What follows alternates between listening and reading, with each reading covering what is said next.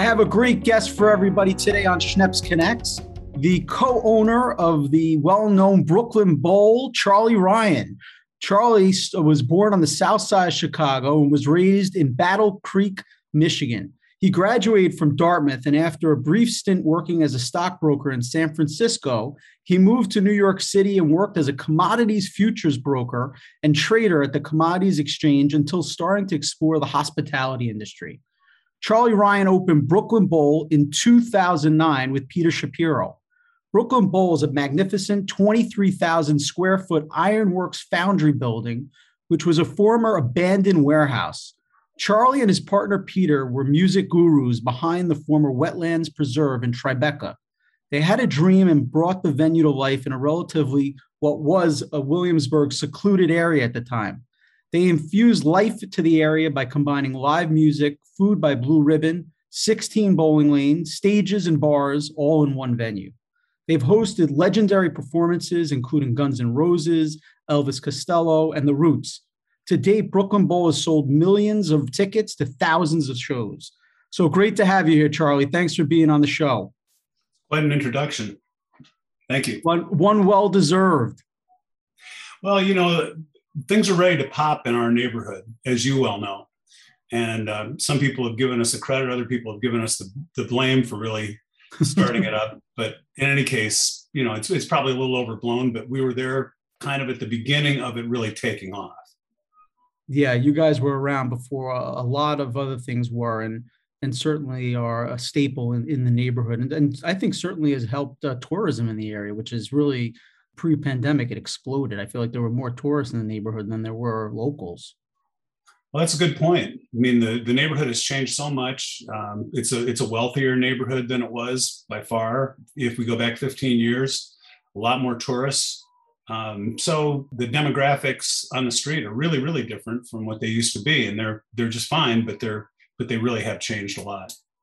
I want to get into how you first found that location, but before we do that, just give a little background in terms of how you went from finance into getting into the music industry. Oh, I love that question. It's one of my happier stories, which was, you know, I did fine in the Commodities Exchange, and I had a group that I managed. We traded billions of dollars worth of precious metals, especially gold, pretty much throughout the 80s. So I am dating myself by saying that because, you know, I'm going back now over 30 years to when I made the change and got into the hospitality business. But for me, the experience of doing what I was doing, knew deep down was kind of counterfeit. It just didn't resonate for me the way it did for other people, I suppose. You know, if people thought about me at all, maybe my parents or a girlfriend or something like that, people thought it was really cool. But I really needed to get into some place where I could do something much more social and really touch the experience that people had in their lives in their free time with their disposable income. You know, we just wanted to put together something where, well, I'm jumping ahead to Brooklyn Bowl, but when it came to Brooklyn Bowl, we really, at that point, knew that what we wanted to do was elevate everyone's experience, whether it was the bowling, the images you'd see on the screen, the sounds that you'd hear much better than you could get in your own apartment, you know, just the food, everything about it, the service. We just wanted to elevate that experience. And that was really that kind of thing is really what drove me to want to, you know, get out of the business I was in and get into the business I'm in now. So were you always a music lover? Yeah, absolutely. And, you know, I went to Woodstock. I quit my summer job when I was 17 and hitched to Woodstock from Michigan. Things like that. When I was out in San Francisco, I was in San Francisco 2 different times. The first time really kind of as a dropout hippie for a few years before I went back and finished up college. But I worked a little bit for Bill Graham, really as a gopher, but you know, he's a legendary figure.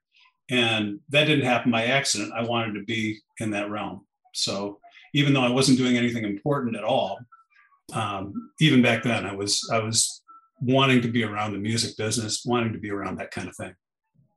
So a lot of people didn't even know Williamsburg before it really became such a hot neighborhood. And your property where Brooklyn Bowl is, I mean, it's almost like you were made for it and it was made for you. How did you get to Williamsburg and honestly find that huge space when you were looking? What brought you there in the first place?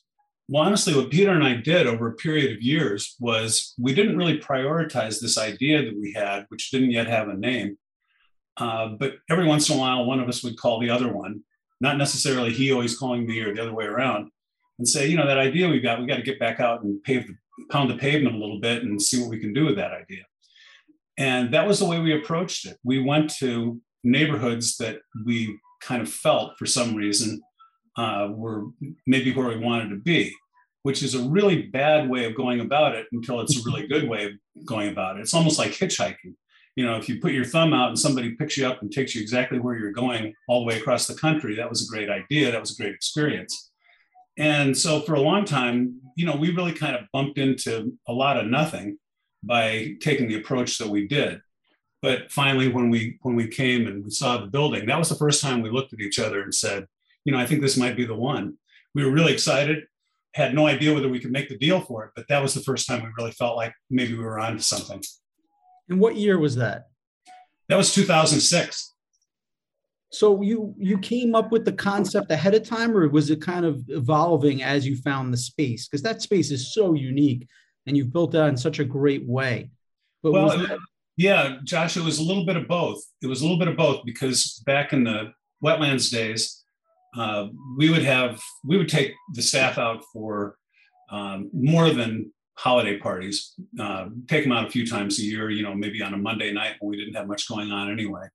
We closed down the club and we'd go spend a little bit of money and everybody have a good time. One time we took them to a bowling alley, which will remain nameless. But, when we did the postmortem the next day, we agreed on a couple of things. One was our staff just had a fantastic time. They were very childlike. And, these kids were a little too cool for school. Usually you didn't see that kind of fun, in spite of the fact that the food was really awful. The sound system was terrible. The place was dirty and the service was indifferent. But the magic ingredient, of course, was the bowling. So we thought, well, we do know about food and beverage, and we do know about presenting live music, which is obviously a really hard thing to do or break into.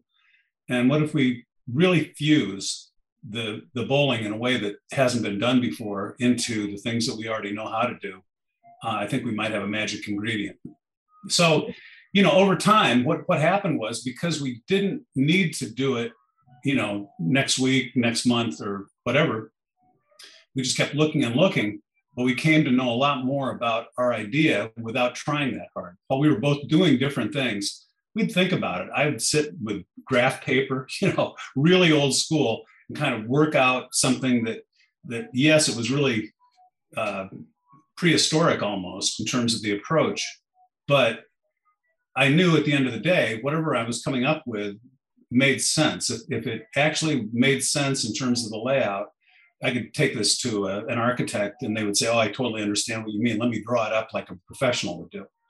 So basically what I'm saying is our ideas really improved over the years that we did that. And those years spanned from late in 2000 when we had the party to when we found the place in 2006. Again, we weren't doing this all the time. We weren't looking all the time. Every 6 or 8 or 10 months or something like that, we go walk around for a day or two.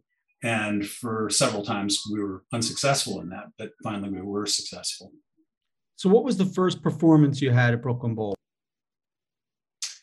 I'm not sure the answer to that. There was a band called Oh Death that was kind of a big indie band at the time. One of the things that we did was we were ready with all our gear, but we didn't book the place out. So we didn't have a full schedule. We wanted to work into figuring out how this room worked before we added the music component. So one day over on the waterfront, the next generation of the pool party, when the pool parties moved from McCarran Pool over to the waterfront, they had lightning strikes. They had all kinds of things going on. And we were in touch with them and we knew them and they were in touch with us. And we said, well, can we take this show? Would you like us to do it today? We could do it. And it was Dan Deacon and Deer Hunter, I think. And, great show, a lot of interest in it. Another band called No Name, you might remember from way back when. Mm-hmm. Those three were scheduled to play, and I think it was a sold-out show on the waterfront. And to their credit, the performers all said, yeah, that sounds like a great idea, but you have to do 2 shows. In other words, they wanted to try to satisfy as many people as they could. They couldn't do 3 shows, but they could do 2, and they insisted on it. I think if we'd said, no, we're just going to do 1 show, they would have said, no, we're not going to do it. Interesting. So, but we were really happy to do 2 shows. So that was the first significant show that we did. And it was a magical show. I mean, I've still got footage of it somewhere with, Dan Deacon getting everybody to hold up their lighters, or I don't know. It was all this kind of candlelit thing that he did as he walked through the crowd. And, it was quite a thing. And, it's just one of those deals where when you finally get a place open, if you're not arrogant, you wonder, well, how great is this going to be? Are people really going to love this place?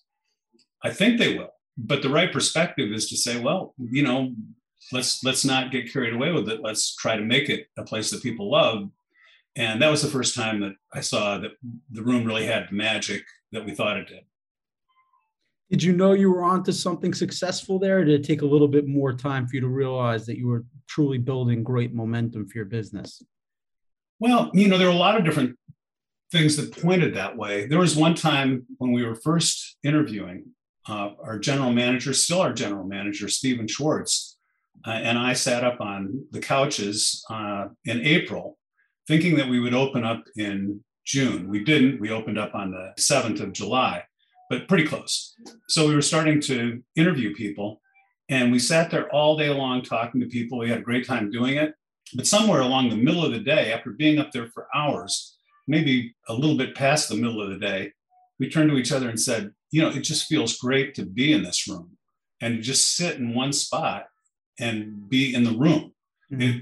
Not every room affords you that kind of advantage in terms of the moment people walk in, they love the actual physical surroundings, the exposed wood, just the irregular ceiling, whatever it is that adds up to that. And we realized that the room really does have a magic of its own. Talk about some of your favorite acts. I mean, you had some amazing bands come through there and performers. What comes to mind to you in terms of the top of the list? Well, I mean, the first thing that comes to mind are the 2 people who really claim to have played musically the most, and I won't get into it because it's just a good-natured thing between the 2 of them. But Joe Russo in so many different forms, and of course with J-Rad, which sprang from our place. Joe Russo's Almost Dead, which is a whole other story. The shows that they did as their thing was just emerging. They started off doing a Led Zeppelin cover, which was outstanding. But then the response they got to doing the Grateful Dead thing, Joe Russo's Almost Dead, was so overwhelming that they really couldn't afford to do the Led Zeppelin thing anymore. Mm. And then Eric Krasno is the other, key person in this whole story, which is he's played with so many bands. He may have been the first scheduled band that we had to step on stage with his band, not with Soul Alive, but with Eric Krasno band. And these guys have played so many times over the years that probably they could count it, but I don't have any idea how many dozens of times each of them have played the place. And, on top of that, it really comes down to each person's impression. We had Toots and the Maytals play in that first fall, and I got up in the production booth, and that was another one of those revelatory experiences where you just go, oh, this place is surging. I don't think this could really happen to the same extent in another room. And then a couple months after that, we had Sharon Jones and the Dap Kings, doing their old school soul call and response thing that they did. Rest in peace, Toots, rest in peace, Sharon. But it was just a magical night that just lifted the roof right off the place. There's just so many things. And, these experiences continue to this day. We just have unbelievable nights, and they don't happen every single night for every single person. That's kind of the magic of it. But if you do everything right and the bands come to it with the right spirit in the right room, you're going to get more than your share of those magical moments. So you did expand to other rooms, though, right? Successfully. You've expanded to Las Vegas, Nashville, and we'll be opening in Philadelphia soon. So what gave you the confidence to be able to open up additional locations? Well, I guess, in the restaurant business, people always talk about, and it's kind of a cliche, will it travel? If you have an idea, will it travel? Is there something about your thing that will play in another town besides the place where you gave it birth? Um, in our case, our idea is kind of deceptively complex because hopefully it appears to be a simple idea, but there's a lot of different things going on. But we really did think that we had something unique to offer. And that really comes to the heart of it. If you're going to go into any market, do you really have something unique to offer? If you don't, you're probably fighting an uphill battle. But if you have something that you're going to do fundamentally differently than everybody else who's there or has been there, that doesn't mean they're doing anything wrong, but it means you do have something to offer and there's a reason for you to go there. And so we did go to Las Vegas, build a giant place there. It's 3.5 times the size of Brooklyn Bowl, the original. Amazing. And we built a place in Nashville, which was really a lesson in keeping one's mind open, because when that was first offered to us or to me to take a look at in terms of the design and the possibilities of it, it seemed to be a little bit too narrow for it to really work. But it just works so beautifully now, if I do say so myself, that it's kind of a lesson and point, really, that keep your mind open, don't rule anything out. Just see what you can make out of anything. And each of these rooms does have a special magic to them, and you just need to look at it from that standpoint of, how is somebody going to want to be, or why is somebody going to want to be in each spot in the room? And if you can really answer that question, you're onto something. And I do try to apply that. Why would somebody want to be back in that corner? Well, okay, there's probably a reason. Why would they want to be up there? Why would they want to be over there? So in each of these places, in the Nashville place, where we've got an outdoor deck that overlooks the baseball field, and you can watch the game from there, like people do at Wrigley Field in Chicago. Wow. It's just that's a separate experience, and it's a very vertical room. In Philadelphia, the room that we're building is on 2 levels. People are going to be able to eat and bowl and have a whole experience without really paying to go in to see the show, if they don't want to see the show or if they don't want to spend that money. But then in another area, we'll have the full-on venue with the bowling, with the drinks, the whole thing. So, these are just exciting places to explore what you can possibly do with the hand you're dealt. Well, I could also tell why you're successful, because no detail is too small. Thinking about literally where everyone is standing and, how they can have a great experience wherever they are. That's true. Thank you for saying that. One thing that is interesting about it is if you do bring that point of view to it, a lot of times you'll realize that you could do something to that area that you're looking at that would make it special. And if you don't examine it in that way, of course, you wouldn't do that. So these are just things we've learned along the way. The place in Nashville, we have a mezzanine. It's really more than a mezzanine. It's really the second level, but it's where the balcony is and all that. And, we learned from Las Vegas. Las Vegas works really, really well. It's a big room. It's a big high room. So is Nashville.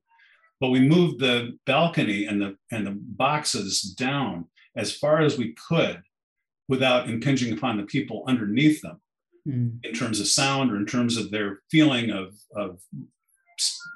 having enough space to really enjoy the show. We moved things down as much as we could, and the room is really visceral. It's really exciting, not only for the people who are in those boxes, but also for the performers on stage. And you try to learn with everything you do and say, how can we make this better? Because if we do another one, we're going to have another chance. So, if anyone's been to your venue, they know it's got to be a massive investment. I mean, the bowling lanes, the sound systems, the size of the venues. Talk a little bit about the pandemic and, really how you got through it, but not just got through it. You're literally planning on opening in Philadelphia next month, in the month of November. So talk a little bit through about how you guys were able to survive, and B, honestly, how you were able to make an investment in opening a new location? Again, it's a good question. The toughest one to get going is the first one. You're just a couple of guys with an idea, and maybe you have a bit of a track record or a little reputation or something like that, and maybe it's a good reputation, but still, it's hard to raise that money in the first place. Mm. Now we do have those alliances. We do have borrowing power. We do have relationships that are pretty deep, not only in the music community but also financially and everything else. So we were really never worried whether we would be able to survive the pandemic. I think we probably would have been worried had we known that it could be at this point 19 months. Mm. But nobody thought that at the time. So we were pretty confident that we'd get through it. And in fact, we have gotten through it. What we're doing now is the same as we've done for a few years. We're looking at other opportunities, other locations, other places that we might want to go. And it's more than ever a case of trying to know the unknowable. I mean, these places take a while to come to fruition. Let's just say 4 years, something like that. And so, something we're working on right now will be open, if it happens, probably in 25. Oh, wow. And what will the world look like then? Mm. We never thought that COVID would happen. We didn't know that it would have the effects that it's had. We still don't know what the total effects will be. And yet you keep on plowing ahead and you keep on being optimistic and figuring that you're going to find a way and the world is going to find a way and you're going to be able to do the things that you love to do, because people really, it's such a basic need for people to get out, socialize, hear music, that at the end of the day, you'll be successful if you do what you do well. We know each other because we're both locally involved in the Williamsburg community through the local Chamber of Commerce. And, I think you do it knowing you just because you care about local community. But, I'm curious, how much of your business, throughout, because especially probably your other two markets in particular, Las Vegas and Nashville, I have to imagine that a lot of it is driven by tourism. But I don't know. I mean, talk about the difference between tourists and locals in terms of people that go to Brooklyn Bowl locations. That is a really great question. And it's a really great question from the standpoint that every place is a little bit different. I think Philadelphia is going to have a lot of similarities to Brooklyn. Mm. Las Vegas does have locals, but, in general, they kind of stay to themselves. They are either working somewhere, maybe on the Strip or wherever they're working in an office building, or they're home. They're not, they don't really mix it up so much. And yes, we are just off the Strip in Las Vegas. So, in Las Vegas, if you're really counting on the locals to show up, of course, you're going to get a lot of support from them and you're going to be friends with them, but it might be a little less true than in some other markets. And so we just promote our business in the same way as we do with, anywhere. And Nashville, again, kind of a hybrid between the two, becoming more and more of a tourist town, but there are a lot of people who live there and a lot of people who are grounded and they really want to have a great experience. One of the things we got from a very top agent who's located in Nashville now was, he reached out to us right away and he said, finally, Nashville has a second great room to pair with the Ryman Auditorium. Wow. And this town has needed that second great room for a long, long time. He said it, I didn't say it. If it's true, it's really high praise that we managed to squeeze into that kind of a discussion. Talk to me about the difference in the markets between recovery, because the markets are so different. I mean, they have similarities, New York, Las Vegas, and Nashville, but obviously the mentality, I think, of each city, each state is very different. So I'm just curious, did you see like a larger bump in one location than another? It is different. It is nuanced. And of course, the state and local regulations define that to a certain extent. We can't do things exactly the same way in each place. And, we don't really want to define the world for other people in terms of regulations. But what we really do want to do is provide a place that's coherent in its approach to safety, health and safety, and that really holds together so that people can come in and have a great experience and and frankly lose themselves a little bit for a few minutes or a few hours, when they come in. Every place has been a little different in terms of how quickly it's come back. When people came back to Las Vegas, they rushed back in droves. I think in Nashville, they kind of never stopped coming to a certain extent. Things were shut down. They were shut down for a while, but in certain parts of town, like Lower Broadway, the really touristy area, the town fathers allowed that to be open at a time when frankly we couldn't be open. And I don't want to overspeak here because there's certain nuances to how you're categorized as a business and different reasons why maybe you couldn't be open, and another business that seems to be similar is allowed to be open in another part of town. But these places have all come back in slightly different ways, and I don't really know how to characterize it, but we're delighted to be back, and we're especially delighted to finally get the doors open in Philadelphia after all this time. How do you think COVID has impacted just live music in general, the industry or the future? Do you think there's a lasting impact or any changes that, these last almost 2 years have brought to the industry? Yeah, the story hasn't really been fully written yet, but I think there are a lot of different things that don't really meet the eye for the public. There are a lot of people who are asking for refunds, and you want to be reasonable in terms of people getting refunds and not having a bad experience in that way if some personal circumstance of theirs gets in the way. But, the cancellations of bands, and again, not putting any negativity to somebody's decision or necessity for canceling, but it's a real factor in the business. Mm-hmm. If we just come up with a date a couple months out there, and we had a 2 or 3 date engagement with some band that we felt could sell out the room, or we knew could sell out the room, and then a month later, 6 weeks later, all of a sudden they cancel. What that means to us, as well as to any other venue, there's nothing unique about us. That means that the other bands that we might have booked, they're gone. They're gone. They've landed with somebody else because we went with the band that we went with. And now we're just kind of stuck with some prime nights, which we're probably not going to be able to fill very successfully. Right. There's so many different ways that things are really, costing the venue a lot of extra money. One of the ways is, in our case, we do a lot of business with special events. We try not to close the place down for wall-to-wall buyouts very often at all, but on occasion we do that. But in any case, people come in and they might take a few lanes, and they're there to spend some money, and it's very helpful to us in terms of being able to stay open and offer the bands at a great price, the whole thing that we try to do. But right now, we knew it more than a year ago that the Christmas season, the holiday season for 2020 wasn't going to be anything. And we said, well, at least in 2021. Well, of course, now we know that it's not going to be much. People right. will throw little parties, but they won't throw big parties in general. And so at our different locations, that has quite an effect. And for a lot of different places, that has quite an effect. But, we still have our obligations. We still have to pay, probably have to pay our staff more than we used to because of various exogenous forces in terms of competing for staff. And we still have to pay taxes. We still have to pay our rent.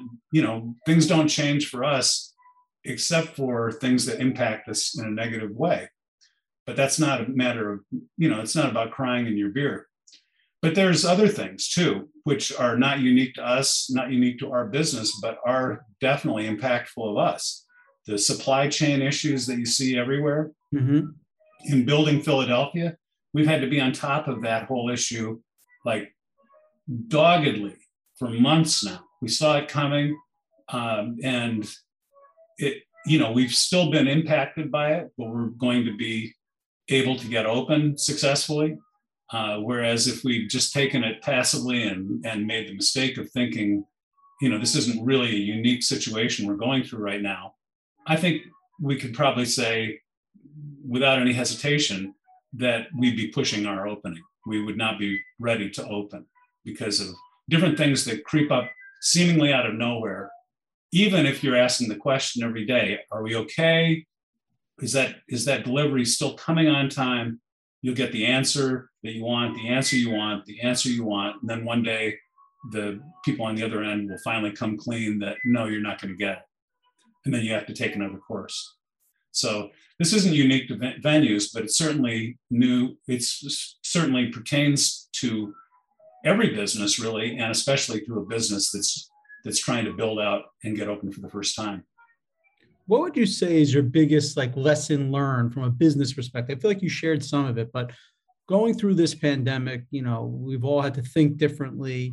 What would you say is the biggest lesson that you've learned from a business perspective? This is going to sound a little trite, but when you think you see how this thing is breaking, you kind of have to rein yourself in a little bit and say, well, okay, the world's opening up, but you can't just graph this out as a typical trend. If things are starting to open up, then in a typical trend, then next week they're open more, next month they're open more than that.